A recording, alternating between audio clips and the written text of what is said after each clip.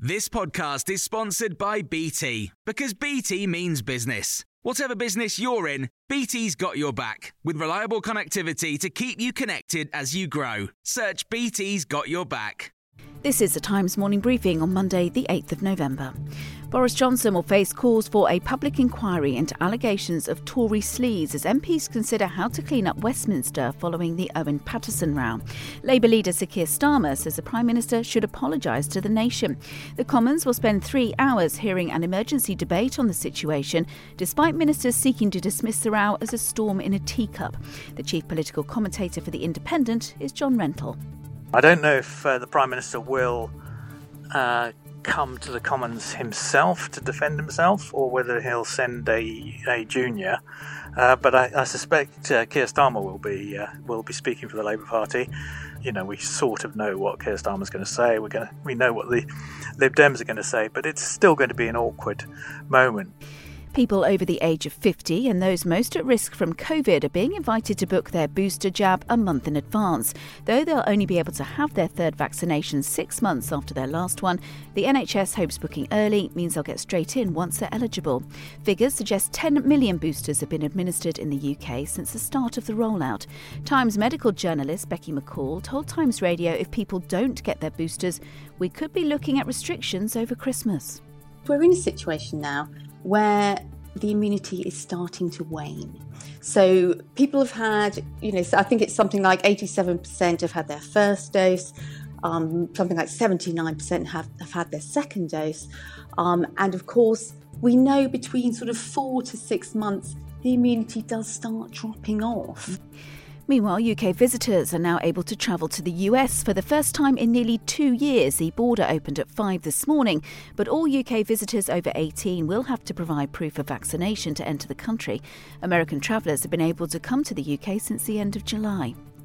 The university's minister is urging institutions to consider ethical and reputational risks when accepting donations. Michelle Donnellan's comments come after a number of colleges were given money from the Alexander Mosley Charitable Trust, which was set up with money from Sir Oswald Mosley, who was the leader of the British Union of Fascists.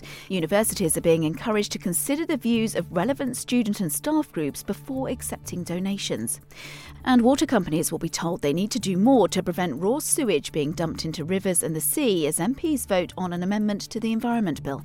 The Duke of Wellington's amendment will place a new legal duty on water companies to take all reasonable steps to prevent sewage discharges from storm overflows. But critics say the amendment doesn't require water companies to take action quickly enough.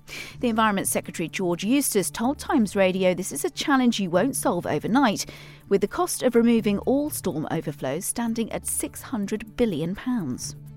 But that's not to say that we shouldn't significantly reduce their use. And since the 1960s, most houses have been on the surface water drainage has been on a different drainage system to the foul water sewage system. But often they've ended up being plumbed back into the sewer further downline. It may be that there's some interventions that can be made that make a big difference. You can hear more on these stories throughout the day on Times Radio. When you make decisions for your company, you look for the no-brainers. And if you have a lot of mailing to do, Stamps.com is the ultimate no-brainer. It streamlines your processes to make your business more efficient, which makes you less busy. Mail checks, invoices, legal documents, and everything you need to keep your business running with Stamps.com. Seamlessly connect with every major marketplace and shopping cart. Schedule package pickups and see your cheapest and fastest shipping options from different carriers, with rates up to 89% off USPS and UPS rates. And with the Stamps.com mobile app, you can take care of mailing and shipping wherever you are. Make the same no-brainer decision as over 1 million other businesses with Stamps.com. Sign up with code PROGRAM for a 4-week trial, plus free postage and a free digital scale. No long-term commitments or contracts. That's Stamps.com. Code PROGRAM.